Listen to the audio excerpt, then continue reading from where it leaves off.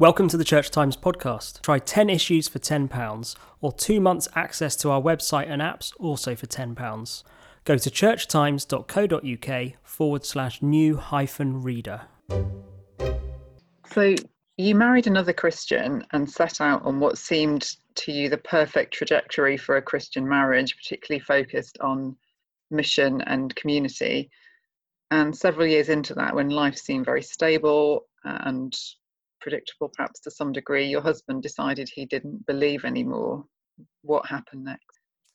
Yeah, so I had been raised in a tradition that really centered on this idea of marriage being only successful if both partners shared a faith in God, that was the foundation on which any successful relationship needed to be based, and specifically a marriage relationship. So when my husband, decided that he was done, he couldn't participate in the life of the church anymore, he wasn't a Christian, I felt kind of sucker punched. I felt like I didn't know what to do next, because the entire basis on which we had dated and gotten married was centered on this common faith. So I really was left reeling in that first year in particular, of just searching for models of, well, what can this look like? The Bible talks about being unequally yoked, and I looked for books that might be able to help me understand my situation, and they just all seemed so tragic. It was just like, this was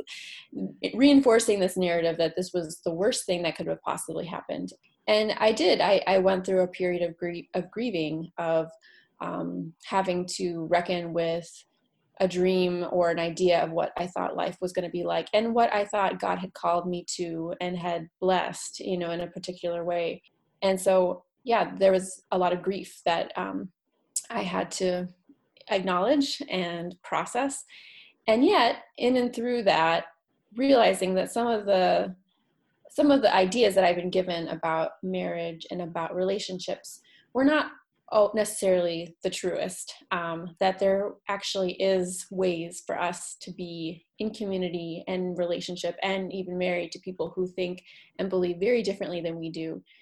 It's been I think about 7 years now since Josh left the church. So the way that I feel now versus the way that I felt then is very different, because I've had a lot of time to kind of process through those feelings, and also to kind of reclaim a way of relating across religious conditions, across different faiths, that I think still reflects God's goodness, still reflects, the core tenets of what I think it means to be a Christian. Spiritual singleness is a theme that you work out throughout the book. What form did that take, and where have you ended up?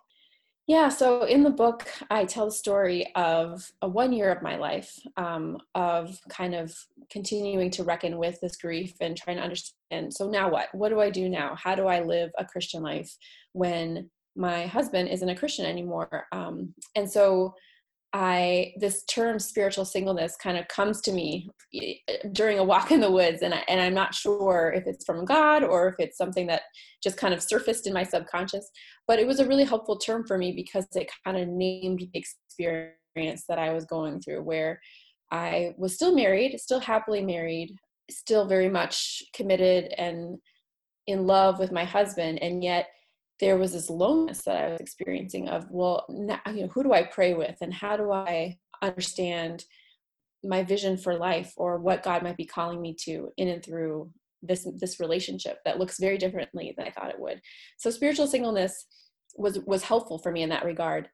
I stumbled upon this monastic community in my neighborhood, a group of Catholic sisters who, are celibate. They take a lifelong vow to be single, and I was just really attracted to them, to their liturgy, to their lifestyle, to the way that they were very present to people in the neighborhood through their ministry. And I wondered too if there was something that I shared with them, because they had committed to this singleness, and I was feeling very much spiritually single.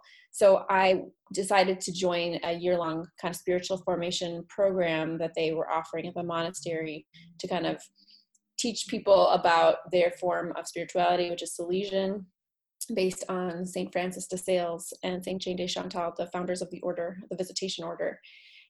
I'm kind of following this idea of spiritual singleness, and I don't think it's too much of a spoiler to say that by the end of the story, it becomes very clear that the Catholic sisters do not really like that term at all. They don't identify it with it themselves. They don't consider themselves spiritually single in the way that I considered myself spiritually single. And I think that points to this kind of discovery of, none of us can live a Christian faith on our own. Like, there is a body of Christ to which, we all belong. And everyone has their own individual, faith and relationship with God. There's no denying that, but you can't live out Christian faith apart from other people. We need each other. We need to, be reading scripture in community and praying with each other and encouraging one another. And that's really what the visitation charism is all about. It's about this relationality and mutuality, as shown in the story between, Mary and Elizabeth, which is the visitation story about encouraging and uplifting other people. And I really experienced that with the Catholic sisters. You've stayed married and describe an ongoing renegotiation, in effect. What have you discovered about mixed faith marriage? Yeah, so what I've learned about mixed faith marriage is, that it's not a tragedy. It is a vehicle through which God can move. I think people have different experiences if they are choosing to be in an interfaith marriage versus my experience, where suddenly, several years after a wedding, someone changes dramatically. Yet I think that that's just a truth about marriage in general, is that, there's no guarantees that the person that you choose to marry is going to stay the same. We all change over time.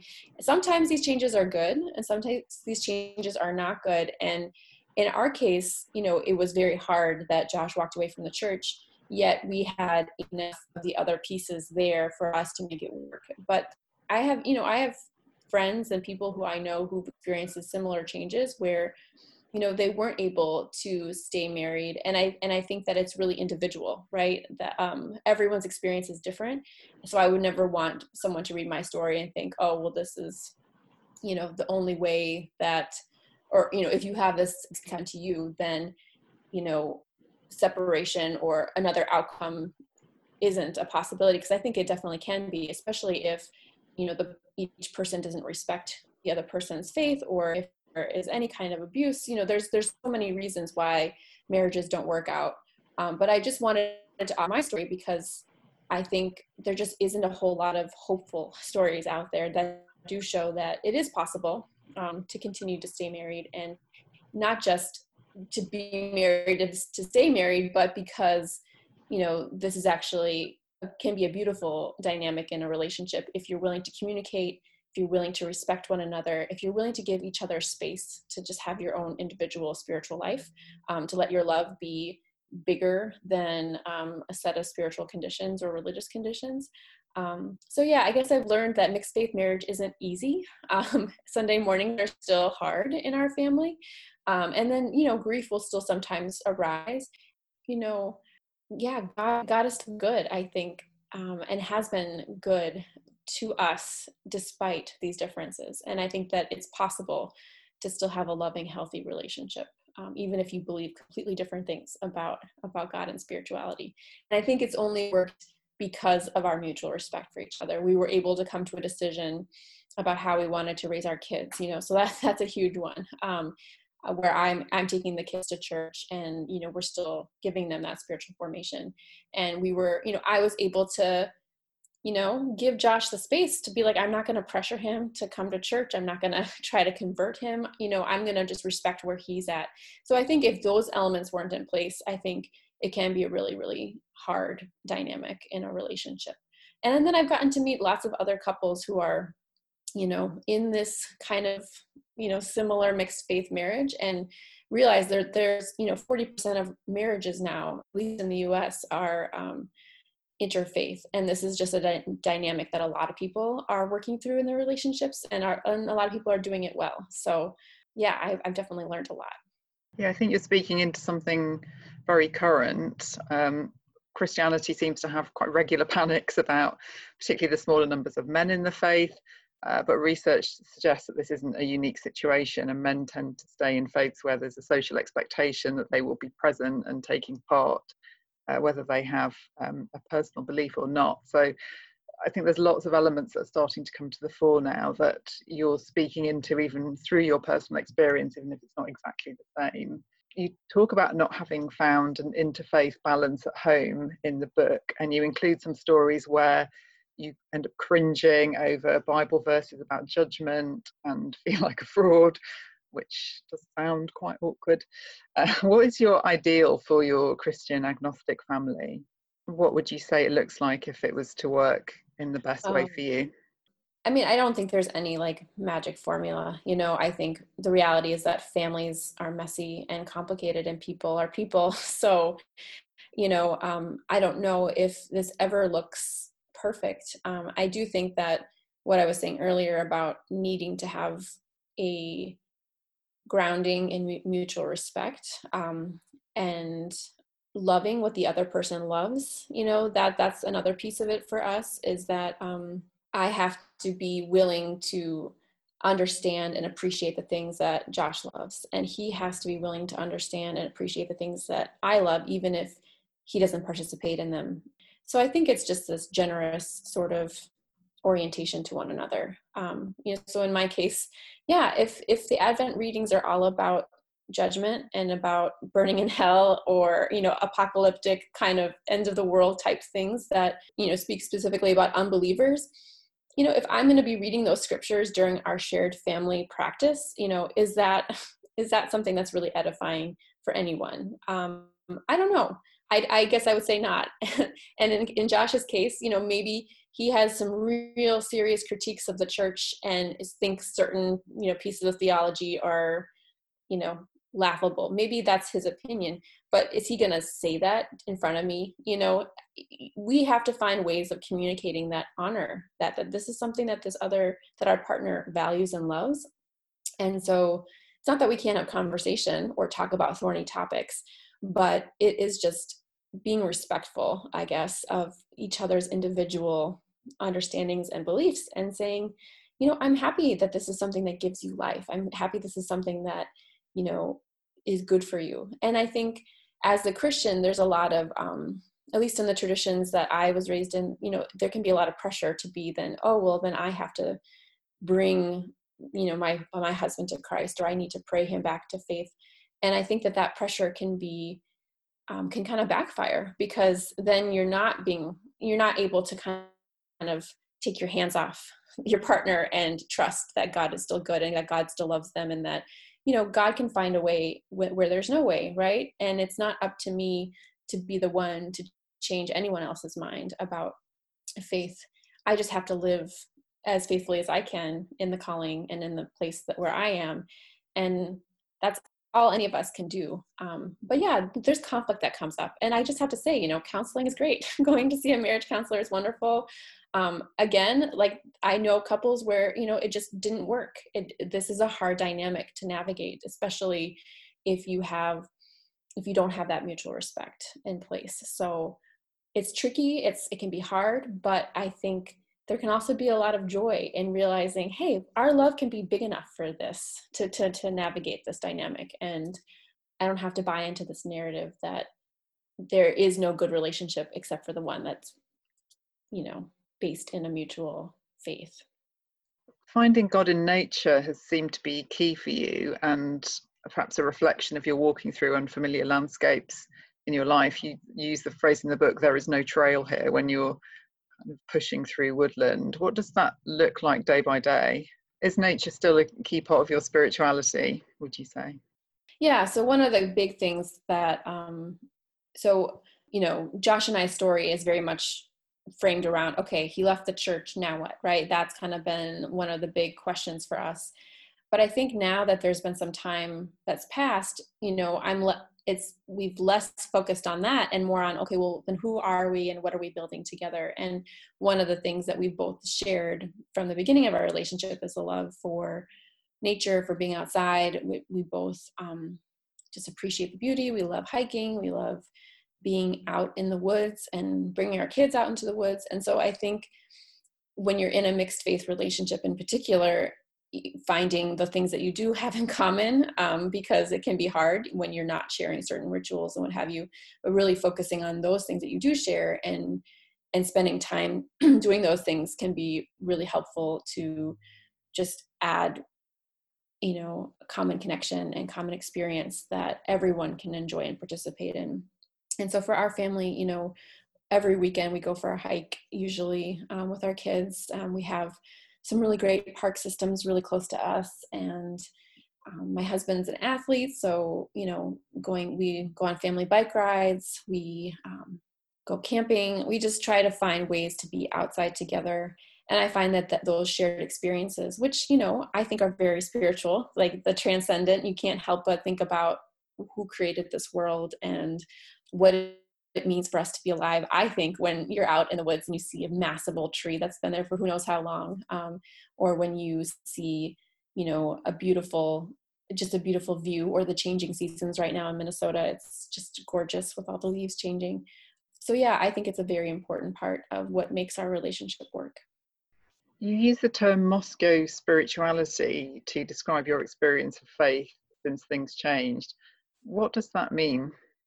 Yeah, so I was listening to the radio a couple years ago, and the radio show talked about how during the month of December, there had been only, I think it was 6 minutes of sunlight recorded for the entire month. So you think about gray skies and think about living day in, day out with just gray, gray, gray, gray, and how you just feel that in your body, right? When you have not seen the sun. And then when the sun does break out and you feel those rays hit your face, it's like, oh, it's still there. Oh, the world isn't just this one monochrome color. Oh, this month will someday end, and someday, there'll be a June or July where the sun is coming through. So I use this as a metaphor because my faith felt and has felt at times like a long gray month where there just is no sun to be found. And you wonder, is the sun still there? Is God still good?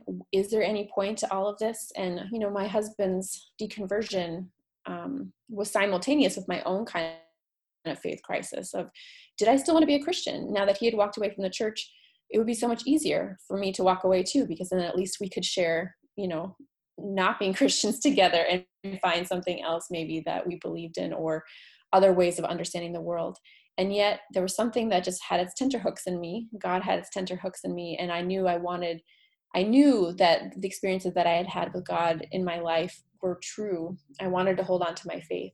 And yet when it's gray, it can be hard to trust. It can be hard to keep going. You get depressed, you get lonely, you get kind of caught in this feeling of uncertainty that can just stretch on and on.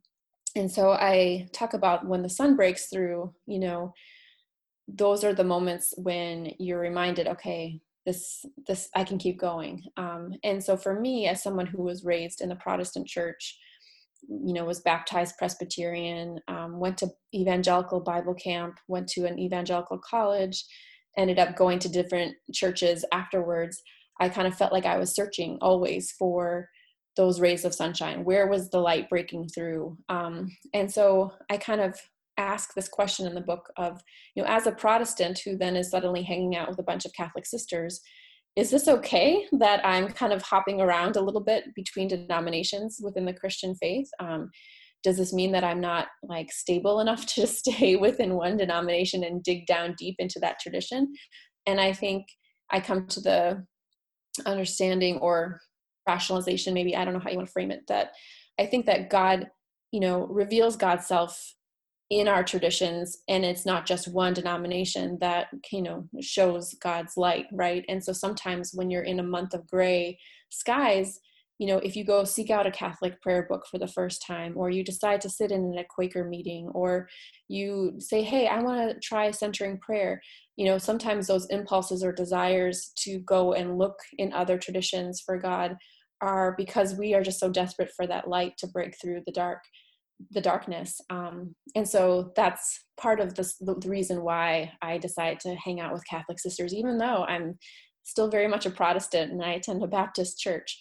But because I felt I really felt God's presence when I was with them.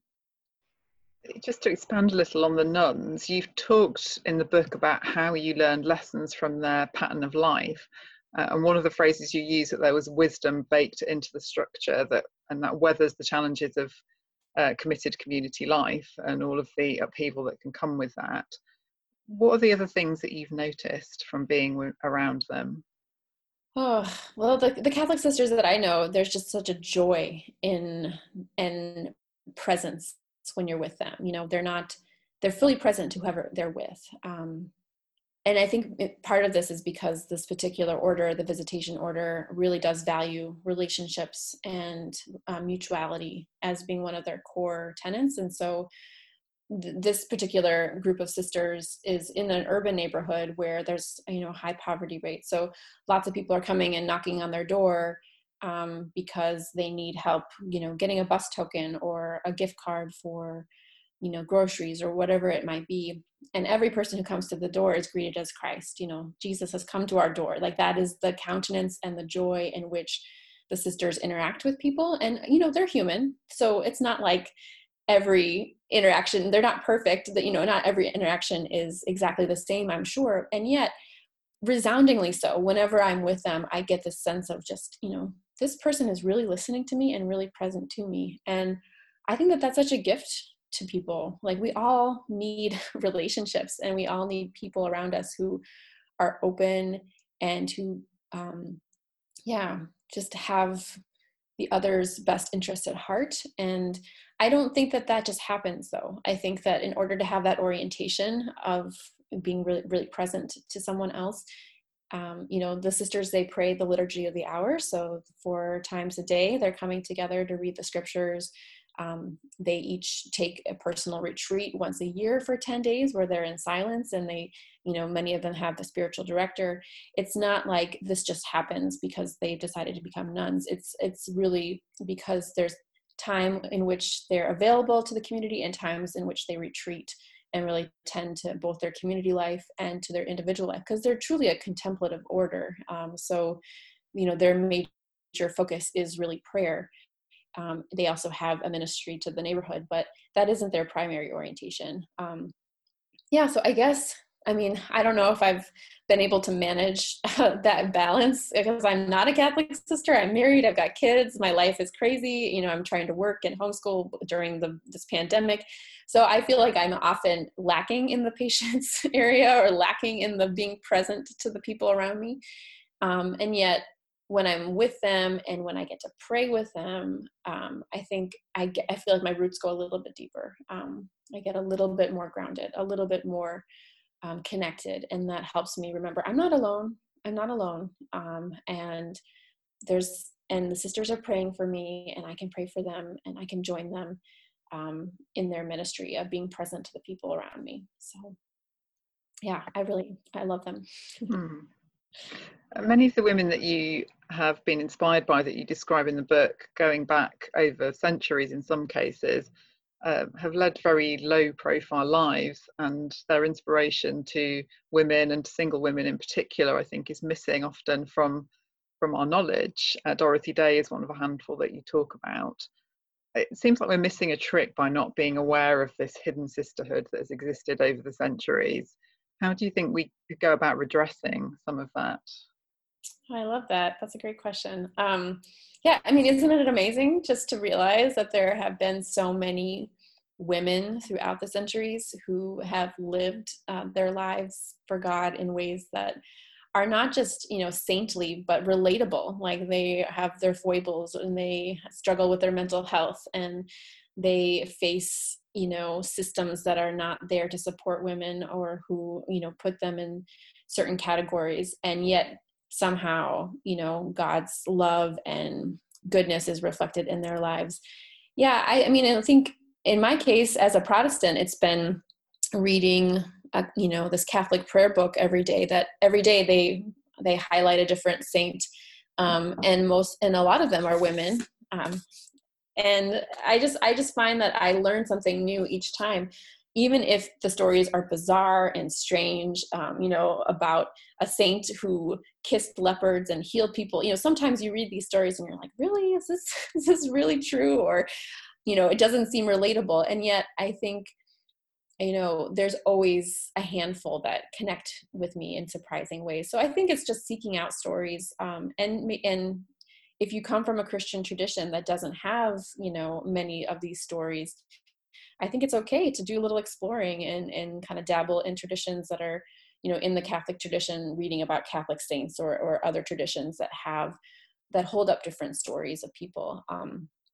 And I think too, sometimes those stories can be, they can smooth out some of the human complexity. And I think, you read them with a grain of salt, knowing these are real people. They're not perfect. And the Catholics have this understanding around sainthood where, to be a saint is, there's the whole canonization process the Pope does. There's that side of sainthood, but also to be a saint is to be, someone who is following God, right? And so realizing we're all called to that. We're all called to join this communion.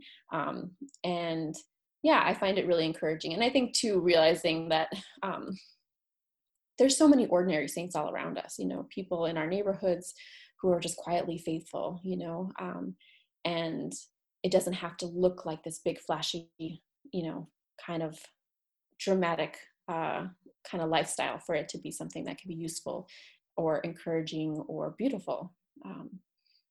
Which is helpful when you're in a life where, it doesn't always feel like you're doing anything, right, that has any significance, realizing there's many ways to live faithfully. One of the things that you write about as well is that for women going to religious orders in the Middle Ages, it was often to reclaim their lives and to have a degree of control over their existence. What do you think the appeal is now? For joining religious life? Mm-hmm. Yeah, again, as someone who isn't Catholic, I don't, I'm not as steeped in traditions beyond just like this one order of Visitation Sisters. But I think that religious life is really waning, at least here in the United States. The numbers of sisters who are joining new monastic communities is way, way, way down. I think that that's different in different parts of the world.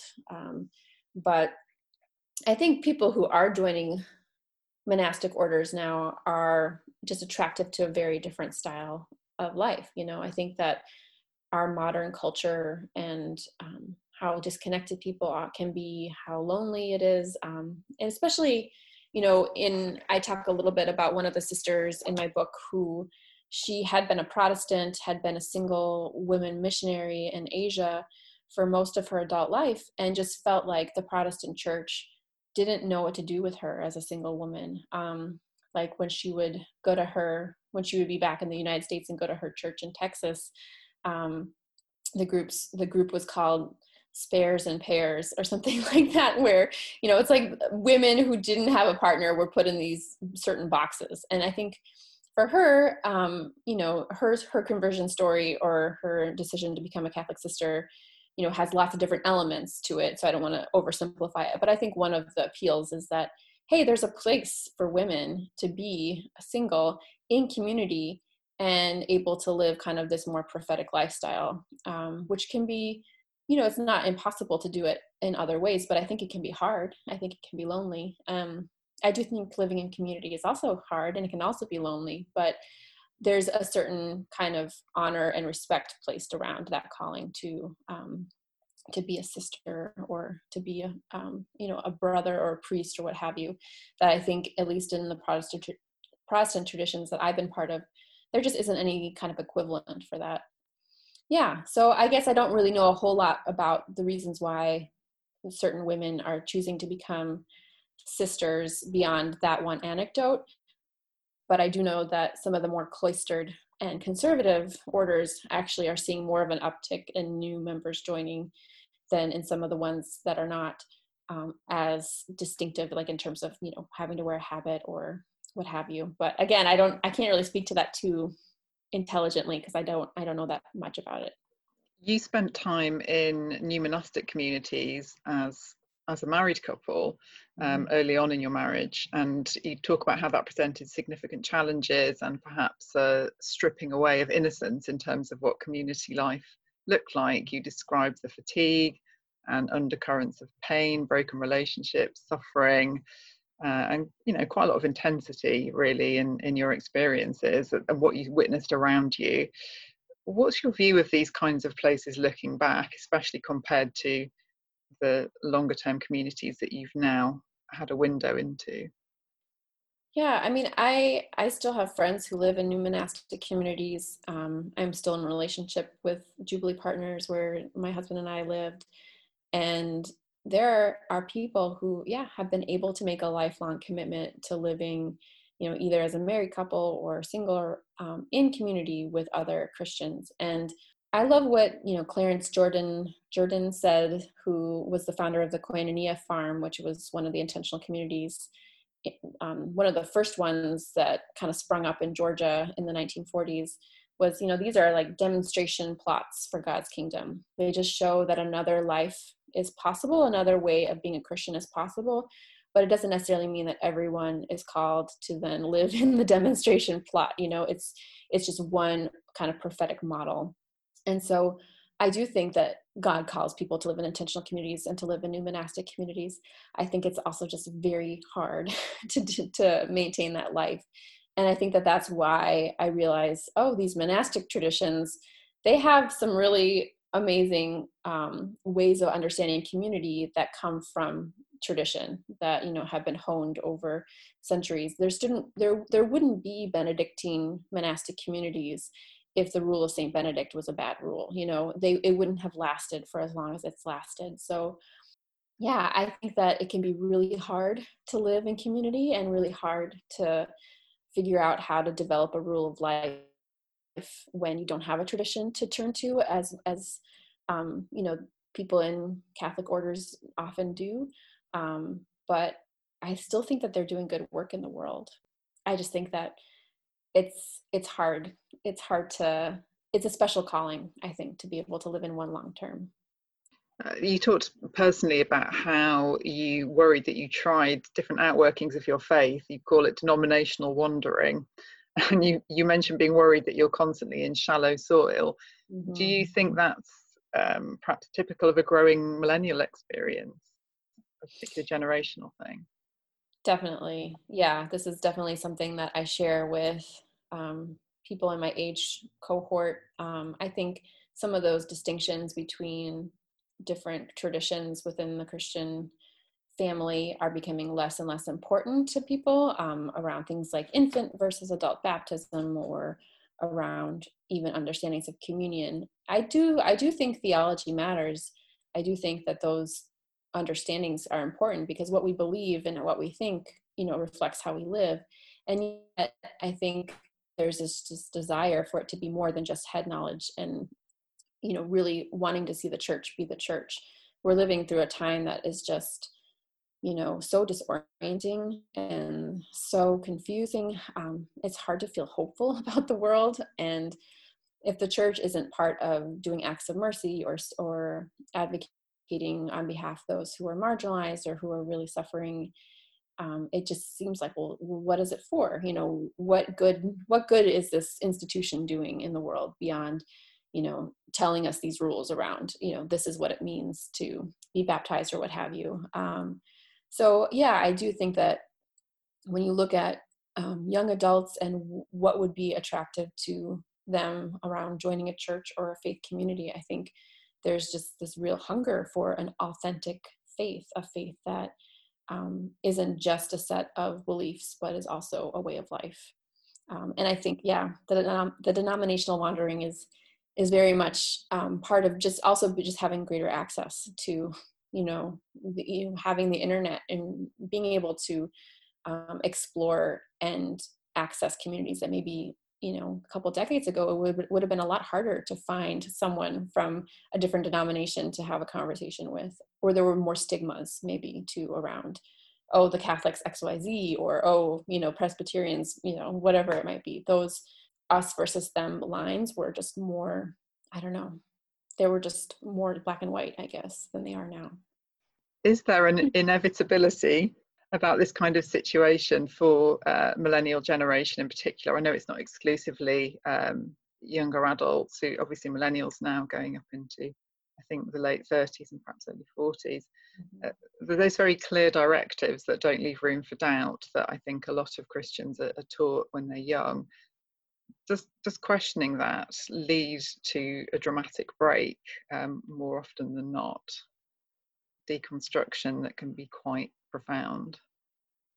Yeah, I guess I don't know what the statistics are. I mean, I think generally young adults are walking away from institutions of all kinds. And I think it's been because we're more aware now of the ways these institutions have failed. And I think when you've been hurt by the church or hurt by any organization, there's a reckoning that it needs to happen, around, well, why should I then go back and put my faith and trust in this place that has not protected children, or that has not, treated LGBTQ people with dignity, or, has certain kinds of beliefs or practices that have been harmful. And so I think that deconstruction can be a good thing, because it means that someone really cares, right? It means that they are looking at the world the way it actually is and saying, well, what does that mean? And so if you're willing to wrestle with your faith, if you're willing to ask a hard question, I don't think that's something that we need to be scared of.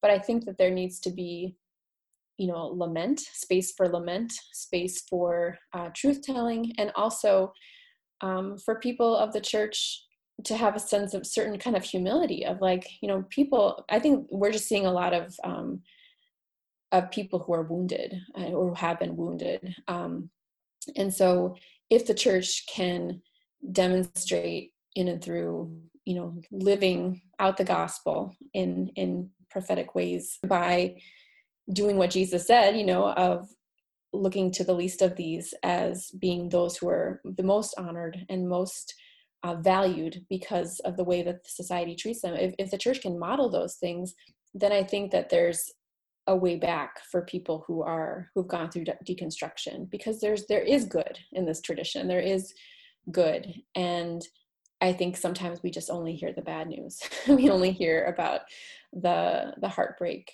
But yeah, I mean, there's always a risk if people are deconstructing faith or asking hard questions.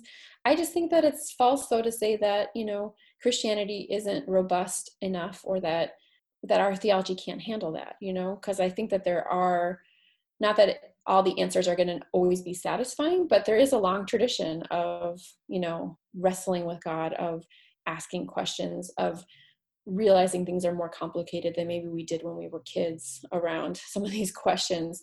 And yet there's enough that you can still claim to say, well, I know this part is true, and so I can at least continue taking the next steps, and I think we need older generations to kind of model that. And I think that that's part of what attracted me to the sisters as well, was here are these women who lived faithfully for decades and decades and decades. There was a wisdom in their way of life that I was attracted to, because it was stable, and it was, still willing to do good in the face of just what seems to be such a hard, dark world sometimes.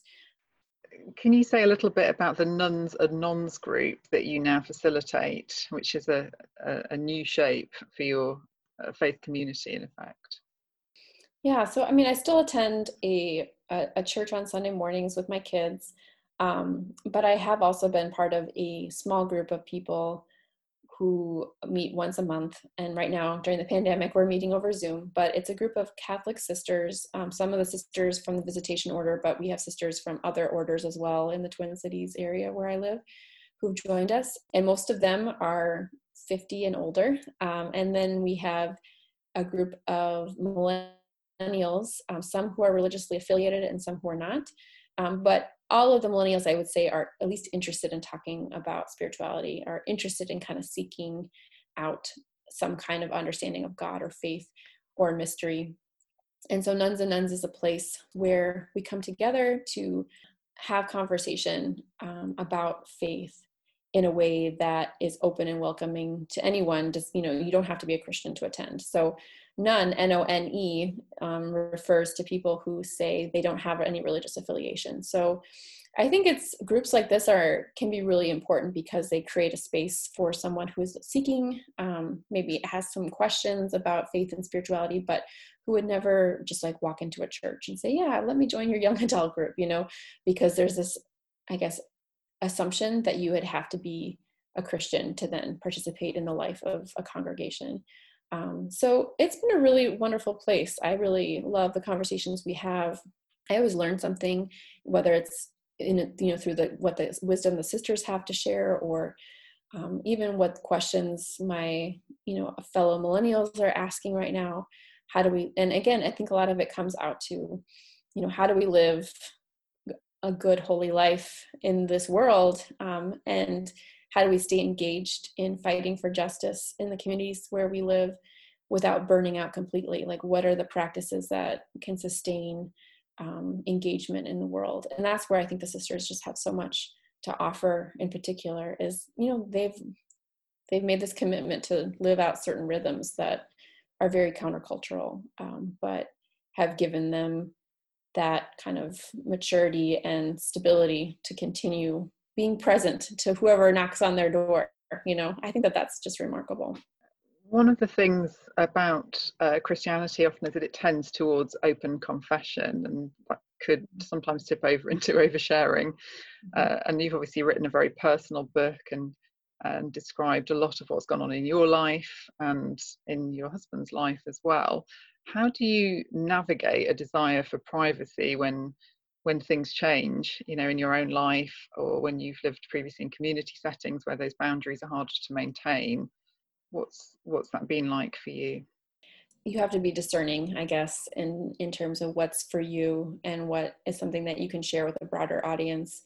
I think in my case, when Josh first deconverted, I was just so hungry for any story of someone's lived experience who had navigated something similar to what we were going through. And I just didn't find anything that I really connected to. And so, I started writing just for myself, just to process my own feelings. And I've got lots of journal entries that are just that, they'll just always stay in a drawer. But I think I realized that, I'm someone who turns to books a lot. Like, I love the library, I love reading. I've learned so much from books, and I almost felt like, okay, well, this is my opportunity to contribute to this world of writing and books, to share my story, because I think we need to talk about some of these issues more widely in the church. And if offering my story allows that to happen, then maybe that can help someone who's navigating this dynamic. So Josh and I had to have a conversation about, how did he feel about that? Was he comfortable with me sharing our story? And I think for him, to his credit, he's always been so supportive. And I think it's because, he also has experienced a lot of loneliness in being on his side of the story of what it's like to have grown up in the church and grown up as a missionary kid and suddenly be totally outside of that world. And so, yeah, I think every writer has to ask that question for themselves. What are you willing to, is this something you're willing to do? And what's that line between vulnerability and oversharing, and how do you also then protect the people in your life who you're writing about? In my case, with the different communities that I wrote about, I did, share chapters with people, and said, hey, this is what I wrote. I'd love to hear what you have to say. And the sisters, were able to help me by reading a good portion of the manuscript as well. So it is always a risk, it's always a risk when you put something out in the world. But I think that there's ways you can do it discerning and being accountable to a community of people. Having good readers, having a strong editor can help you kind of navigate some of those questions. But I don't know, you'll have to ask me in 10 years if I'm glad that I shared all this with this story with the public. But so far it's been a good experience. So you grew up and got married with quite set rules to follow, in effect. Find a Christian spouse, don't have sex before you get married, 2 + 2 = the perfect 4, everything will work out as it should. And obviously your story is one of those things not coming to pass the way that you expected. And I'm curious, as your children are getting older, what would you advise them around marriage? About life and expectations, relationships and marriage and faith? Ugh, this is a hard question because they're still so young. So it's, it's not something I've thought a whole lot about. I hope that my kids realize that any relationship has to be rooted in that mutual respect for the other. And that I think, that theology of, two becoming one flesh with, that is in our scriptures and is often cited in wedding vows and in marriage ceremonies, that there's a beauty in that. And there is a way in which in any kind of union, you are becoming one, right? And yet you're still you, they're still them. You both have your distinct thought life, spiritual life. You don't rely on that person to define you.